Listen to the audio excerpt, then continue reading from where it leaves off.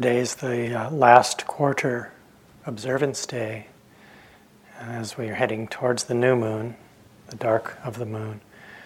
So since I'm the Refuges and Precepts guy, and since it's an appropriate day, we'll chant the Refuges and Precepts to begin this evening. And as you're getting ready, and when we take just a moment here, a short moment, just really reflect on on this quality of refuge Spring spoke about last night. How we might really hold this idea of refuge when we do this chanting. What these words, Buddha, Dhamma, Sangha, might really mean to us in a real way. Not just something we may have memorized or gotten used to doing because it's what you do at places like this once in a while. And also to reflect on the power of the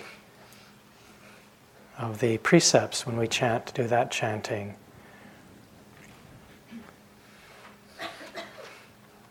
A sense of real self-respect we can hold when we undertake this intention to live as harmlessly as possible. And the power of that in the world, in our lives.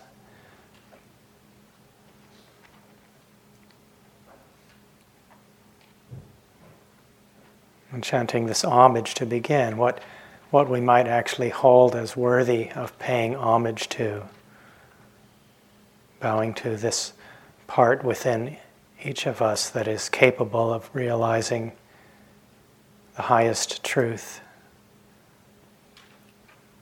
Paying homage to that.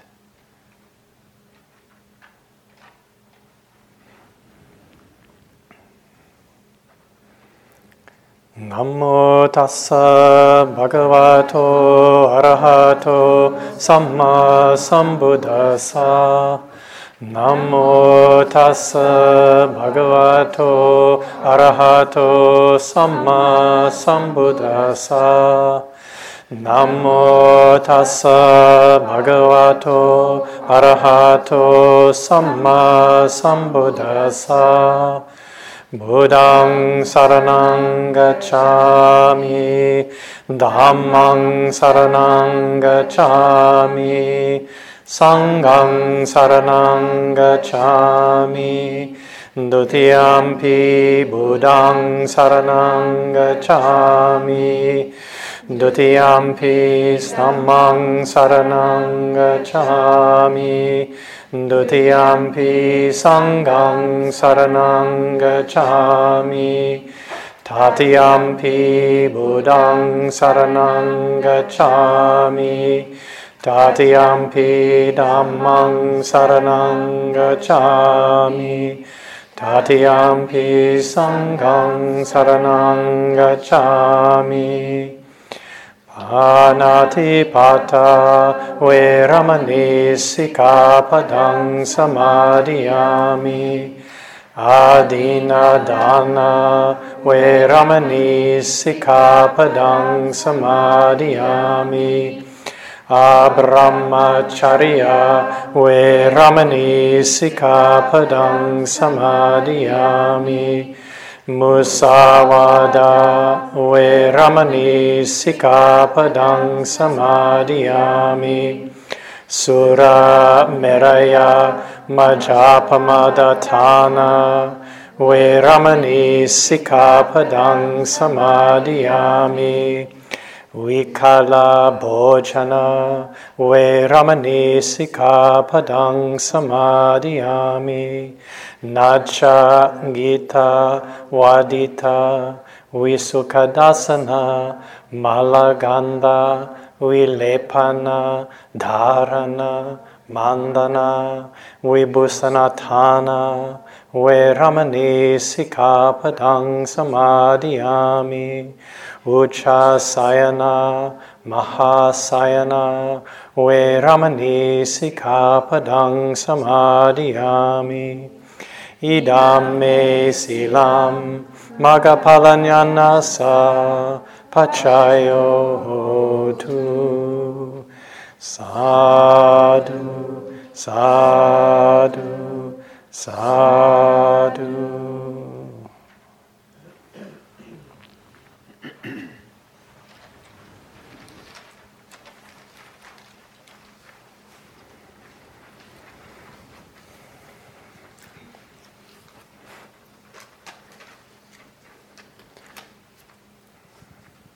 I think we often come to a period of retreat like this with some ideas about things maybe that we feel like we want to work on in our lives, or maybe there are issues that we're hoping to resolve or clarify.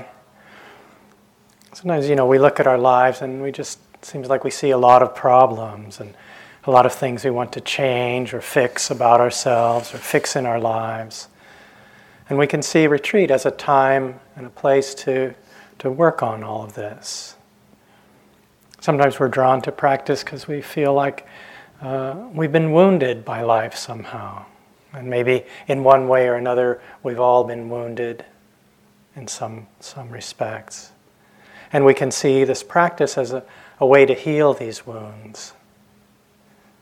And sometimes we can feel at a place like IMS some sense of relief, feel that some healing may have begun. And it can feel like a kind of an oasis of calm and sanity. Maybe not inside our minds all the time, but this place can feel like a place of calm in a world which often seems to have gone quite mad. And often, as part of this, we have this sense, it may not be expressed as formed as a thought or an idea that we could maybe speak about so directly, but there's some idea that there's something, we want to get something out of our time. Something, we want to be able to take something away with us when we leave the retreat. Something we didn't have before when we showed up. And I think most of us have some conditioning in this way, at least to some extent. We want to get something that we feel like we don't have now. A number of years ago, I was visiting in the San Francisco area where I lived for a number of years.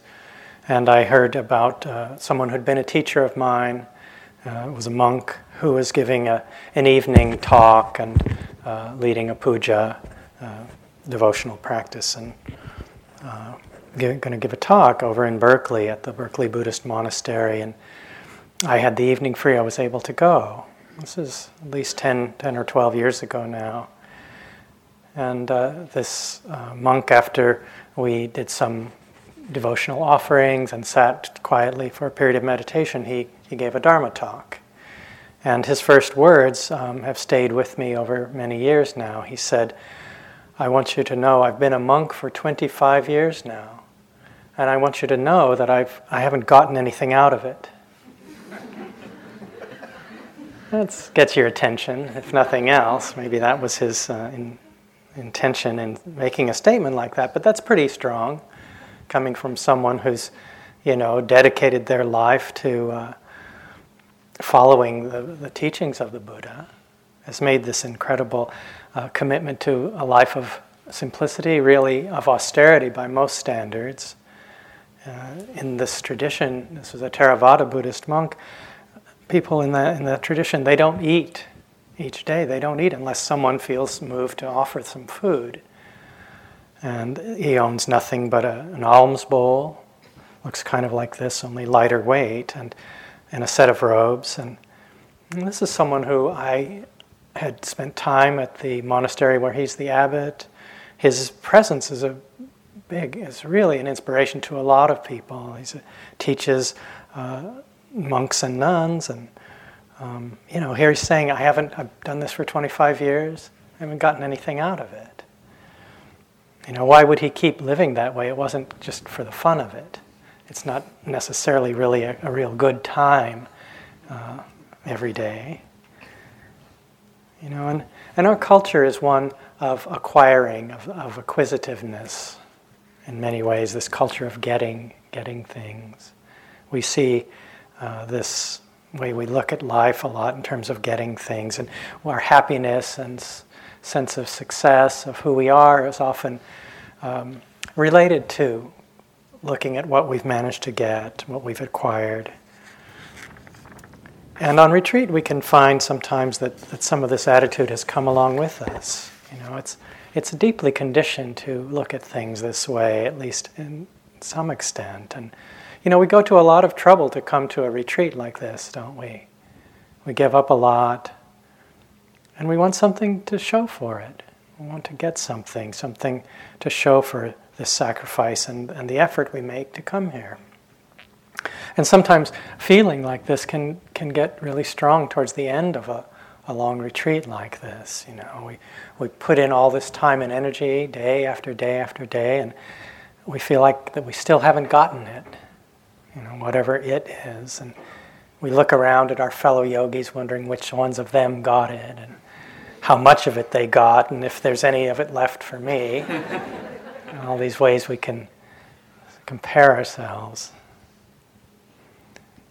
And so, back to the story about my monk who said he hadn't gotten anything.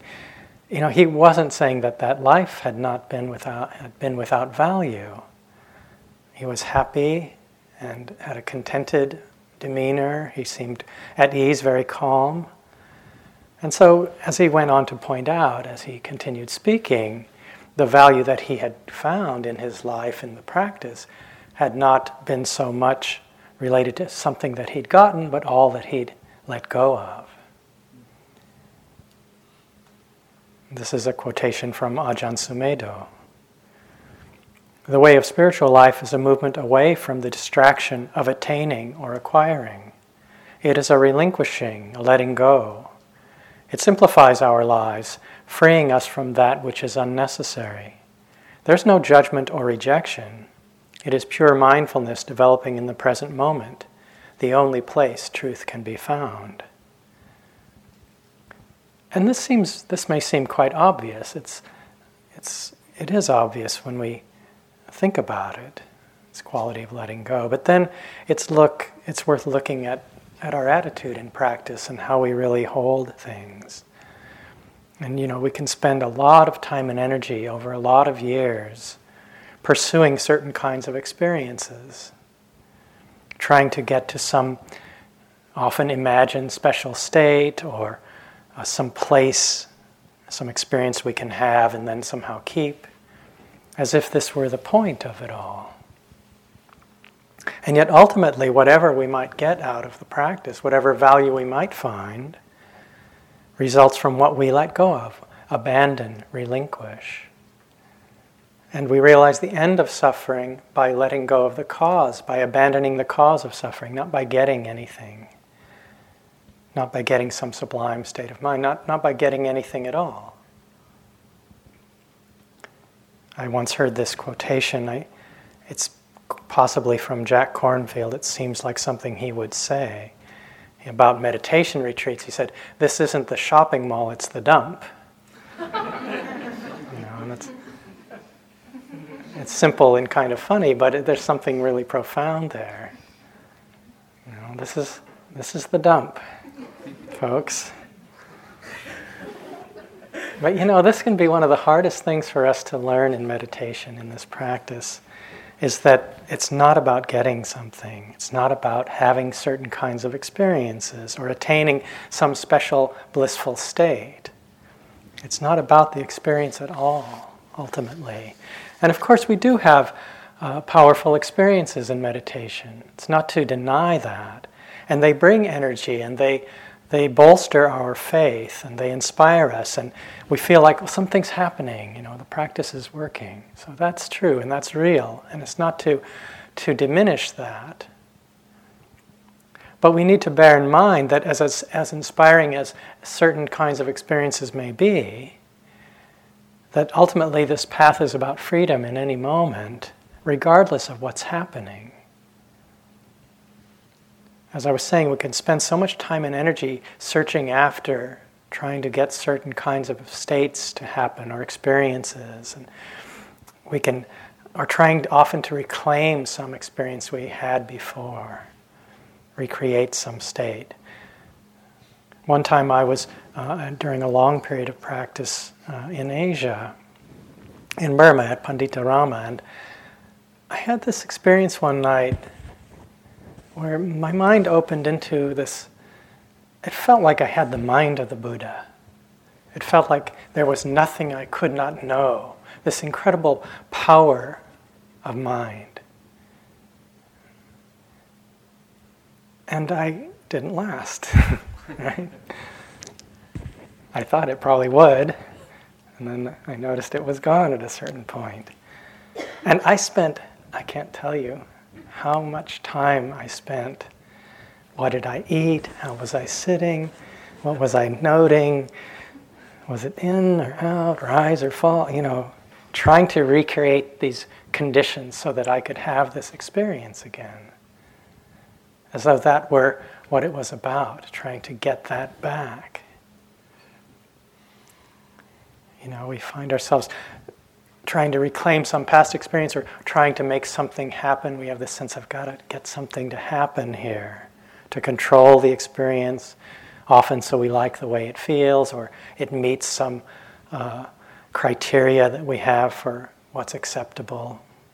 And so then our focus goes to what's happening or the quality or feeling tone of the experience. And rather than looking at how we're relating to what's going on, we judge the experience as good or bad or right or wrong, or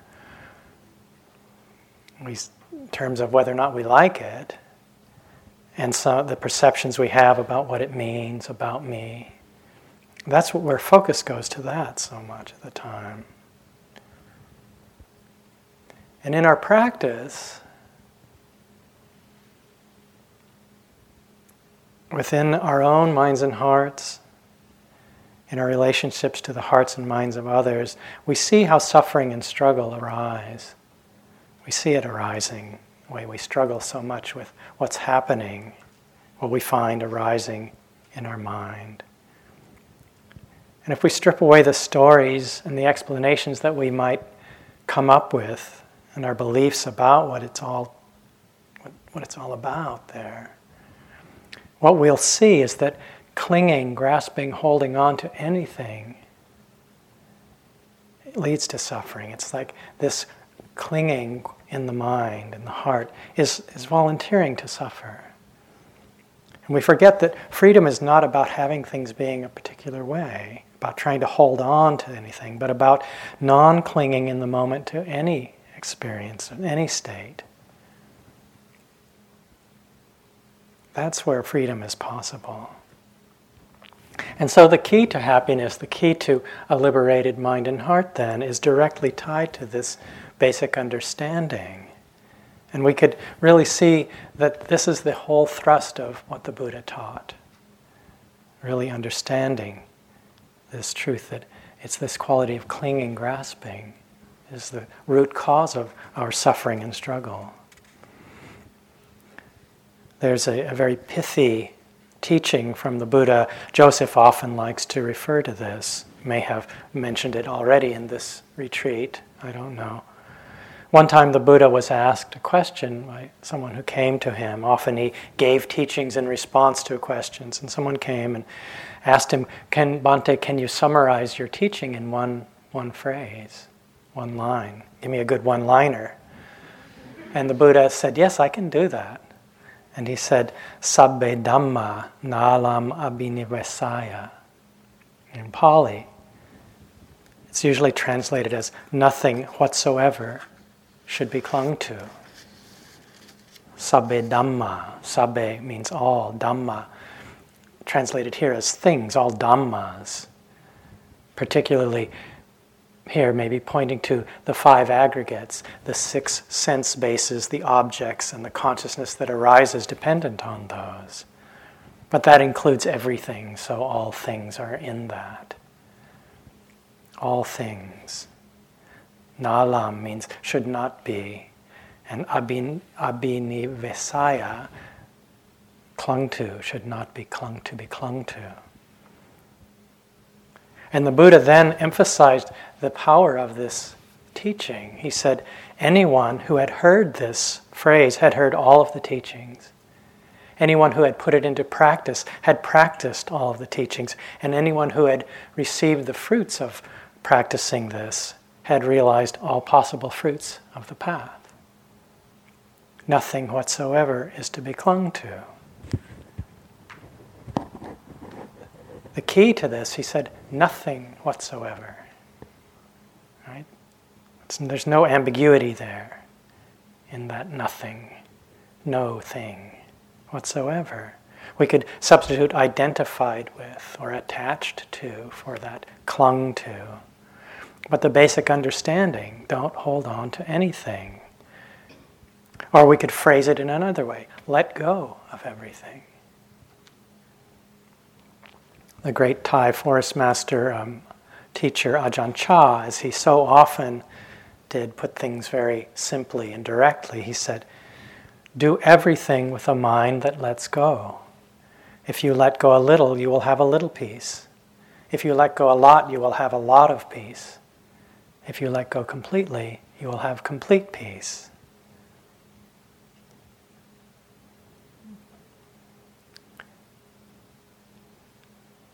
As I was saying at the beginning of this talk, we focus a lot on, in our practice, on that in our lives which feels problematic somehow, which we feel isn't quite right, that's not okay. I think most of us are drawn to a practice like this, to a spiritual life, however we might hold that, through a connection to struggle and suffering in our own life and that we see in the world around us. We're seeking some clarity in relationship to that. And at the very least, there's a sense that things are not quite right. And it makes sense, of course, and we really need a connection to dukkha, to this unsatisfactory quality of conditioned life. That's what motivates us to look more deeply, to try to find something that can offer us some answers in relationship to that. But unfortunately, what happens often is that we then see ourselves, because we're focused on that which isn't right, which feels off or problematic in our lives, we then see ourselves as someone with all these problems that we need to fix, we need to work on. I'm confused and unhappy. I'm filled with these difficult mind states. The mind is grasping and clinging. I need to practice and meditate in order to fix this, to get rid of this, fix these things, these problems in my life, problems with my mind and heart. And then we start practicing based on this way of holding things, these kinds of assumptions. We take them for granted as a reflection of some kind of essential truth about ourselves. We miss the fact that we're seeing everything through this filter, through this way of perceiving. And beliefs like this, and about the nature of reality, are often so deeply held and so deeply woven into the way we see life that they go completely unnoticed. And we never see them or question them in any way. It's like what Joseph was talking about in his question and answer last week or a few days ago. These distortions of view, these hallucinations of perception that we don't see. And then, as a result, we wind up living our whole life based on these beliefs and assumptions that we take for granted. We never look to see if it's actually true. And our approach to practice can wind up being based on these feelings and ideas that we are holding. And we solidify the world through our beliefs about it. We spin it into existence through this. We create it. We create a reality. And often this limits us. It limits our sense of what we hold as possible.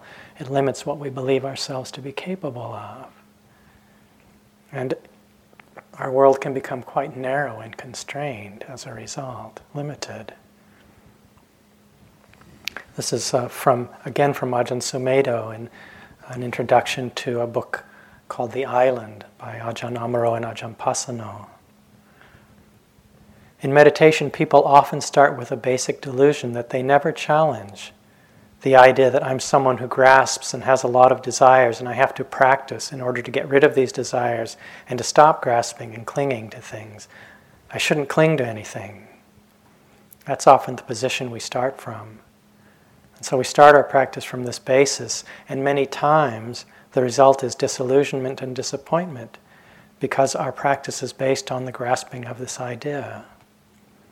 When I started practicing meditation, I felt I was somebody who was very confused, and I wanted to get out of this confusion and get rid of my problems and become someone who was not confused, someone who was a clear thinker, someone who would maybe one day become enlightened. And when we base our practice on these kinds of assumptions about who we are, we may find that even though we make a lot of effort, and we're trying to get rid of desire, trying to not grasp, we may find that we're disappointed because this basic way that we're holding things has not been seen. We don't recognize it. And we sit for hours putting all this time and energy and going to retreats, trying to figure everything out, attempting to subdue, let go of these bad habits, all our desires and aversions, and we never recognize these ideas, these thoughts, perceptions that we've taken on about our world, about our thoughts and feelings. And if we take the time to look at the idea that I am somebody with all these problems I have to fix, someone who needs to let go of desires and needs to stop grasping,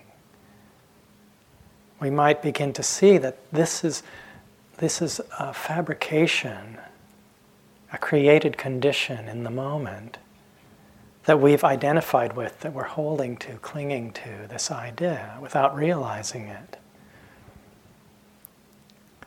And it's really essential, I think, that we examine and look at these assumptions we may hold about ourselves, about the nature of reality, about what we believe to be true. And luckily, our whole practice, the whole aim of this practice, it's aimed at connecting with the truth of things in the moment. And so if we approach our practice with the intention to learn as much as we can about ourselves, as much as we can about the nature of reality, then eventually we'll have to confront all of our beliefs and challenge assumptions that we may hold about who we think we are. And if we start to see these views, if they start to get uncovered, these deeply held beliefs, we start to see them, recognize that they are fabrications created, not out of understanding, but out of not seeing clearly. There's the chance that we might stop creating them, or at least we have the possibility to question them when they do arise. And so in this practice of meditation, we're interested in meeting the flow of our life just as it is, free of our beliefs about it or about who we think we are. And we're learning to trust this simple ability we all have to be aware. Check it right now.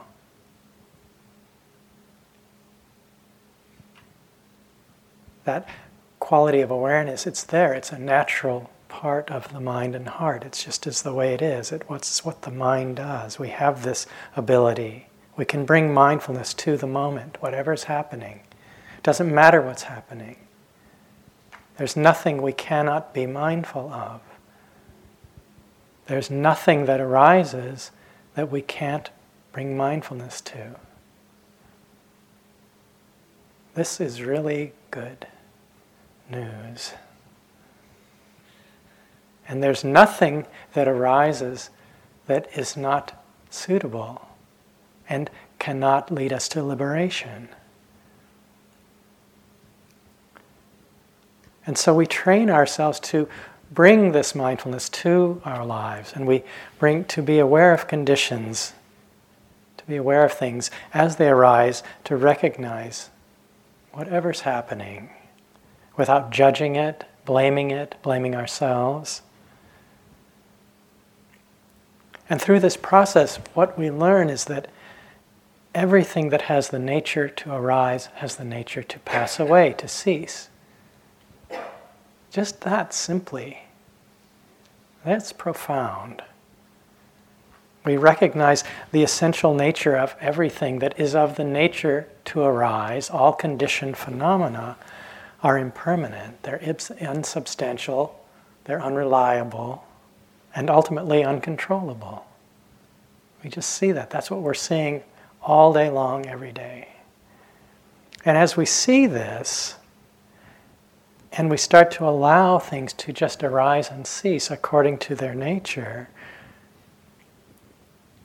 then the realization of this passing away, this cessation, starts to strengthen our faith and confidence in this quality of non-attachment, of non-clinging, of letting go. Non-clinging to anything whatsoever. Nothing whatsoever is to be clung to. That's simple teaching. I have a lot of quotations from Ajahn Sumedho this evening. There's another one.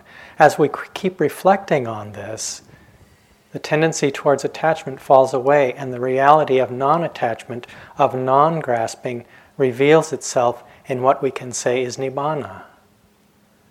If we look at it this way, Nibbana is here and now. It's not an attainment in the future. The reality is here and now. It's so very simple, but beyond description. It can't be bestowed or even conveyed. It can only be known by each person for themselves.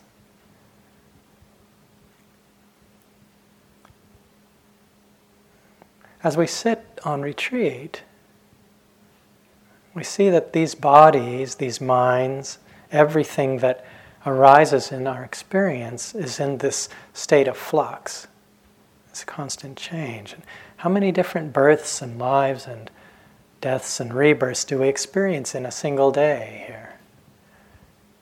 And is there anything in that we can actually hold on to? But so much of the time we're caught up in the flow of it, in that process of the details of it. We get focused on that. We lose sight of the arising and passing. We get caught up in the world of the senses. We're so sensitive, and we're bombarded by sensory data, impinged by sights and sounds and touch and smells and everything else. And especially we get caught up in the world of our thoughts and emotions. All we think and feel about the world and all that it seems to mean about me. And we attribute a kind of reality and solidity to it that it actually doesn't have. And then we try to hold on to parts of it. We cling to aspects of it. But it just keeps slipping away. It's like trying to hold on to a river or a stream. You can't do it. It just runs through our fingers. If you try to hold a moving stream of water, you can't grab it. It's not grabbable. You can't latch onto it. No matter how hard we try, it just slips away from us. And if we really look, we'll see there's no river there. It's just this flow. There's nothing to hold on to. And sometimes it feels like we're holding onto a slipping rope. If we hold onto a slipping rope, what happens? We get rope burn. It hurts. And we wonder why. But if we're getting rope burn, the only solution is to let go. That's the solution to that. This is from a great Thai teacher, a laywoman named Upasaka Ki Nanayan. She lived in the last century, from a beautiful book called Pure and Simple. If you look into the rippling current of your experience, you'll find that there's actually nothing you can latch onto as having any essence. everything just disbands and disappears. New fabrications arise and pass away, arise and pass away. They keep on flowing and they seem to involve many issues. But actually there aren't many issues. There's only arising, remaining, and passing away. It's because we're so focused on not seeing this that there seem to be so many issues. But no matter how many there are, there's only really just this, arising, remaining, passing away. Like a rippling current of water where the rippling isn't a thing at all. If you learn to see skillfully in this way, you'll see that all things arise, remain, and pass away. The past has passed away, the future hasn't yet come. Look simply at the present, arising and passing away right before your eyes, and don't hold on. When you see arising, remaining, and passing away, pure and simple, right in the present moment, and then let go, that's when you gain release.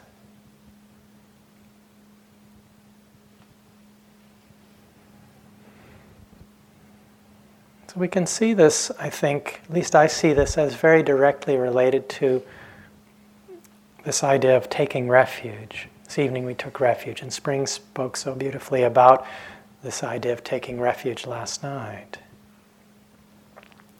When we try to hold on to this moving stream, this current, this river, we're seeking refuge. We're trying to take refuge in that which is unreliable. Inherently, it's unstable, it's unreliable. It's not a suitable place to look for refuge. And so we're placing our hearts upon that which by its very nature is not a place of real safety. And it just sets us up to suffer. And then when we find that we are suffering, we start blaming the world and conditions in the world, and we point here and there to fix the blame for our suffering. But the world isn't to blame for our suffering. It's just doing its thing. It's unfolding lawfully these causes and conditions that arise, pass away, arise and pass. It's just that we've taken refuge in the wrong thing. And so if instead of taking refuge in this unstable, unreliable flow of conditioned phenomena, if we instead take refuge in wisdom, in wakefulness, in love, in the truth of the way things really are, right now, we can know it's like this anytime.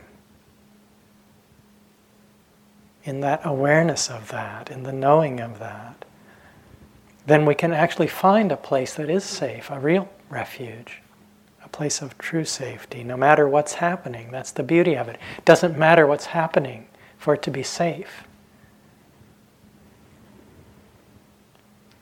And so through this practice, a lot of what we're learning, maybe all that we're learning, is to trust mindfulness awareness, this ability, this simple ability we all have, to know the truth of the moment, to know right now it's like this. And we find this real refuge, this safe, true refuge. This is from Ajahn Fuang Jotiko, from a book called Awareness Itself. You just have to keep being observant of the mind, awareness itself. It's not the case that the mind isn't aware, you know. Its basic nature is awareness. Just look at it. It's aware of everything. Aware, but it maybe can't let go yet of its perceptions and conventions it holds to be true. So you have to focus your investigation on in. Simply keep at it. If you're persistent like this without letting up, your doubts will gradually fade away, and eventually you'll reach your true refuge within you, the basic awareness that sees clearly through everything. This is the Buddha, Dhamma, and Sangha appearing within you as your ultimate refuge. It's sovereign in and of itself. It knows clearly and truly all around. That's the true refuge within.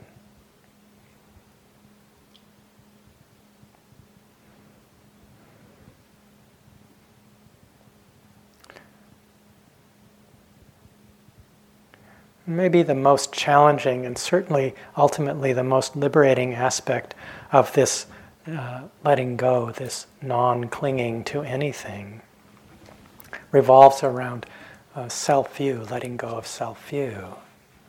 Nikki spoke about this so beautifully the other night.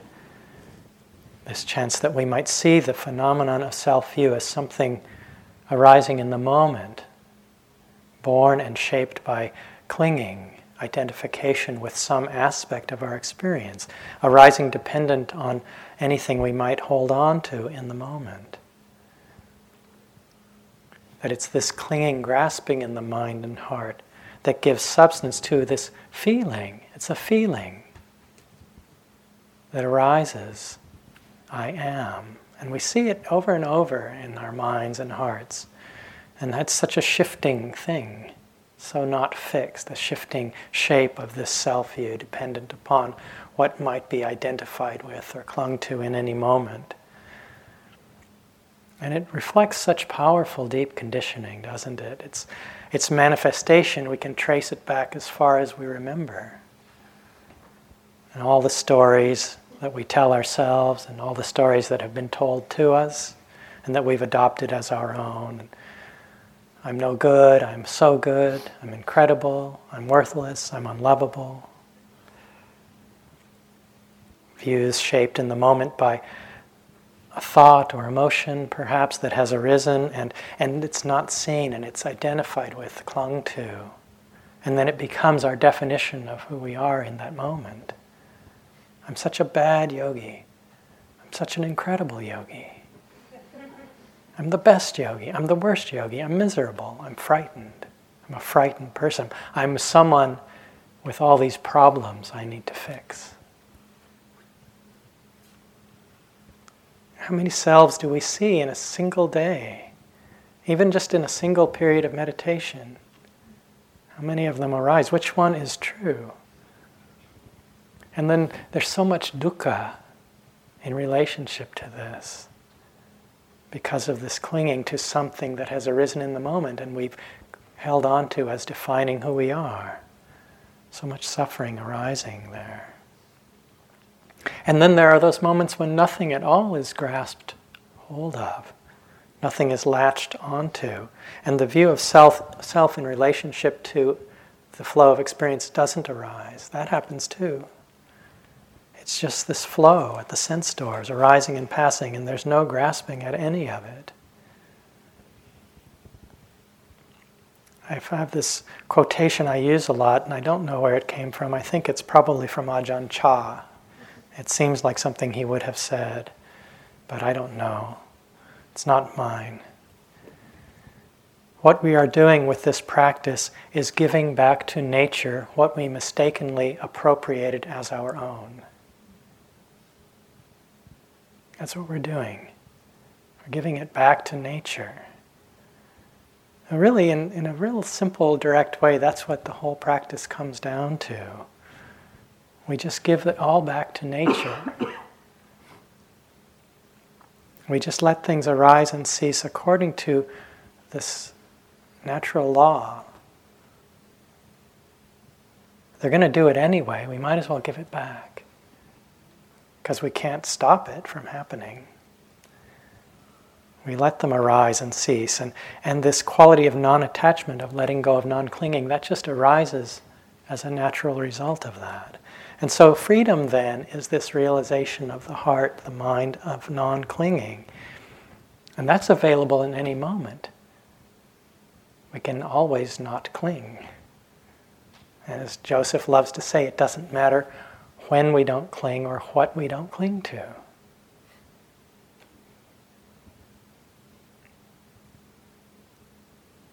And the reason it's possible in any moment is because it's just a realization of the truth of the way things really are. It arises from seeing the truth of things. And the truth is always the truth. If it isn't always the truth, then it's not the real deal. And so this is such a key to our understanding, because the key to freedom, to liberation, to peace, whatever we want to call it, it doesn't come from anything we might think that we're going to get. It only and always comes from letting go, not from getting to some sublime state.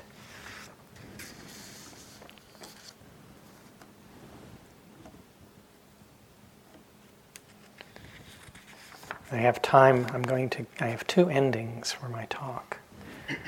Since there's time, you get them both. I don't know which one is better. You can let me know. But don't write me notes.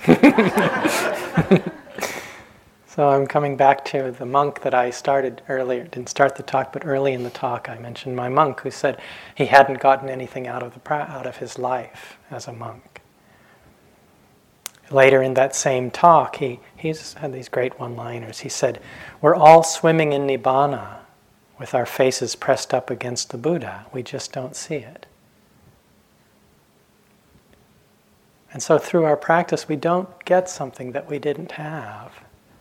We don't see or find something that didn't already exist. And as I was saying, this possibility for realizing the truth is always here because we are swimming in the truth. We're swimming in Nibbana right now. So it's always there to recognize. How could it possibly be any other way?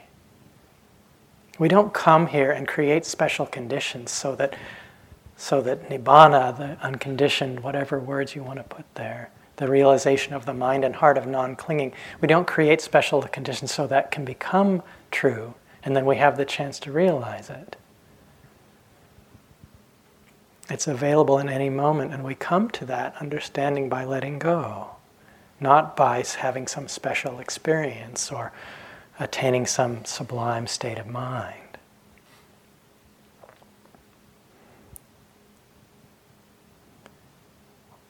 This is from a book called Breath by Breath by Larry Rosenberg, who's the founder of the Cambridge Insight Meditation Center.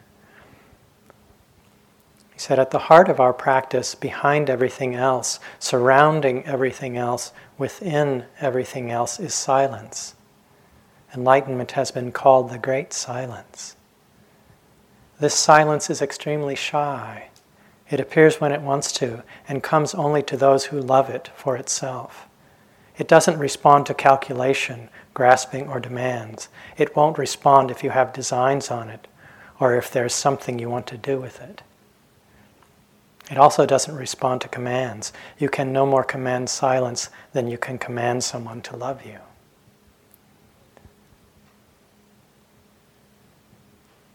So we start to touch this silence or stillness, you could say, that exists beneath this sort of dance of life, we could say, and all the motion, and might come in moments of this deep letting go. It's how that arises. That may come in some state of profound depth of meditation. It might come in the midst of daily activities. That letting go, that relaxation, that giving it back to nature. It could come at any time because it's always the truth. It's always here. Because it's not separate from all of the movement of our lives. It's not separate, but it's, as Larry Rosenberg said in that quotation, it's behind, within, surrounds. It's always there, everything. It's not separate from this movement of our lives, but it's unaffected by it.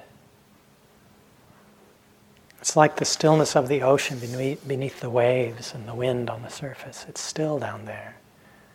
Even if it's stormy on top, it's always still down below. So this is an excerpt from Burnt Norton in the Four Quartets by T.S. Eliot.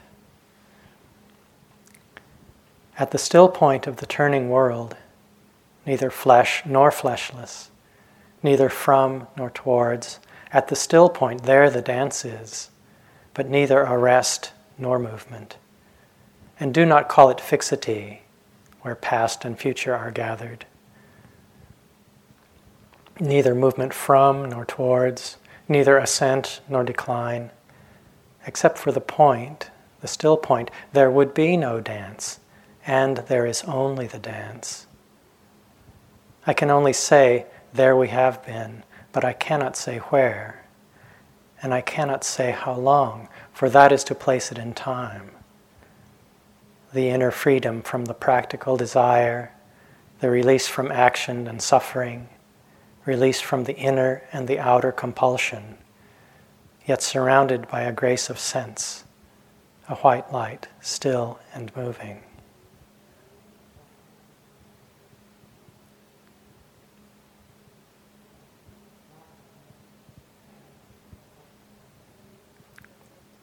Ending number 2. This one is a very famous short teaching by the Buddha. It's his teaching to the ascetic Bahiya, about Bahiya.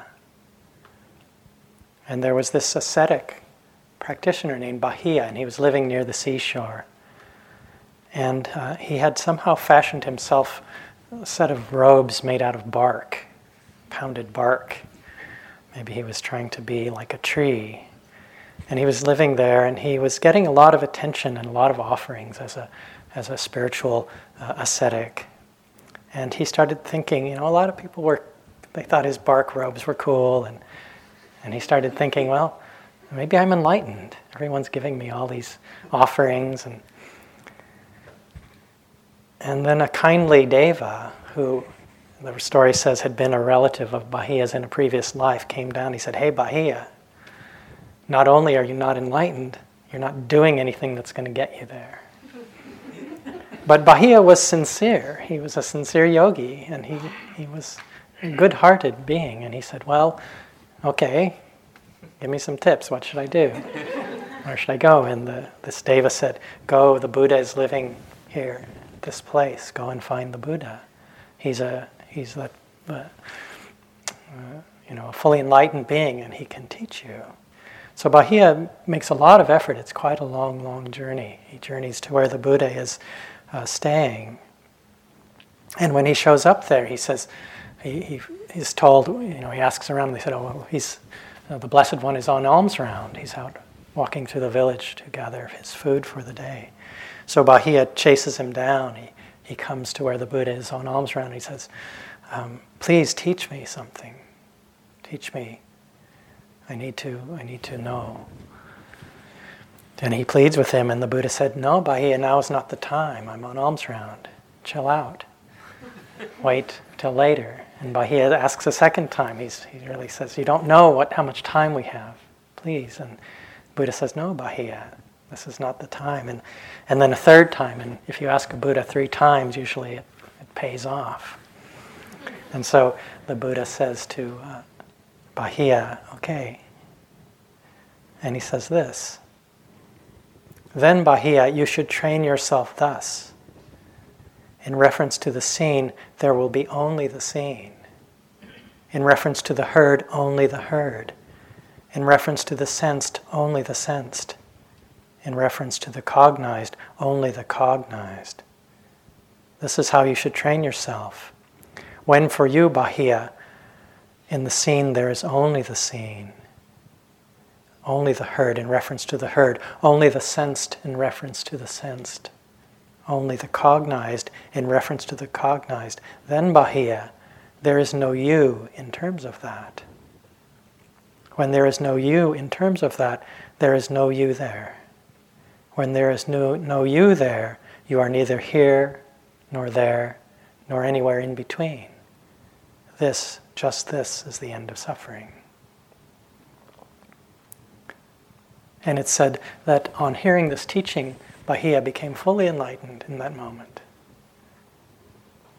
And he had pleaded with the Buddha to teach him. He said, "We don't know how much time is left." And it's said that shortly afterwards he left. He bowed to the Buddha and he left. And he was trampled and gored and killed by a mad cow who thought she was defending her calf.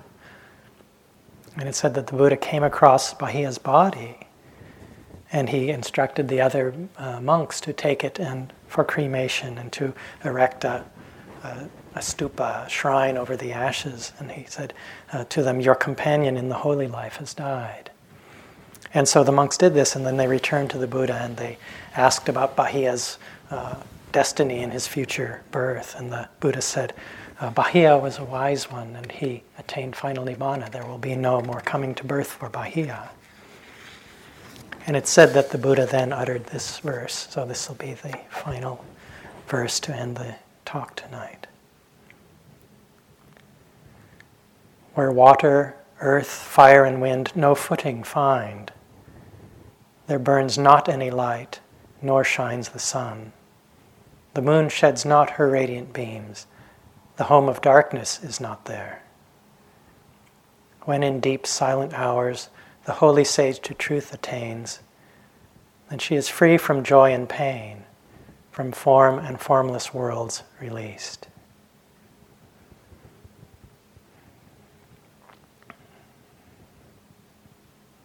So let's just keep sitting quietly for a minute or two.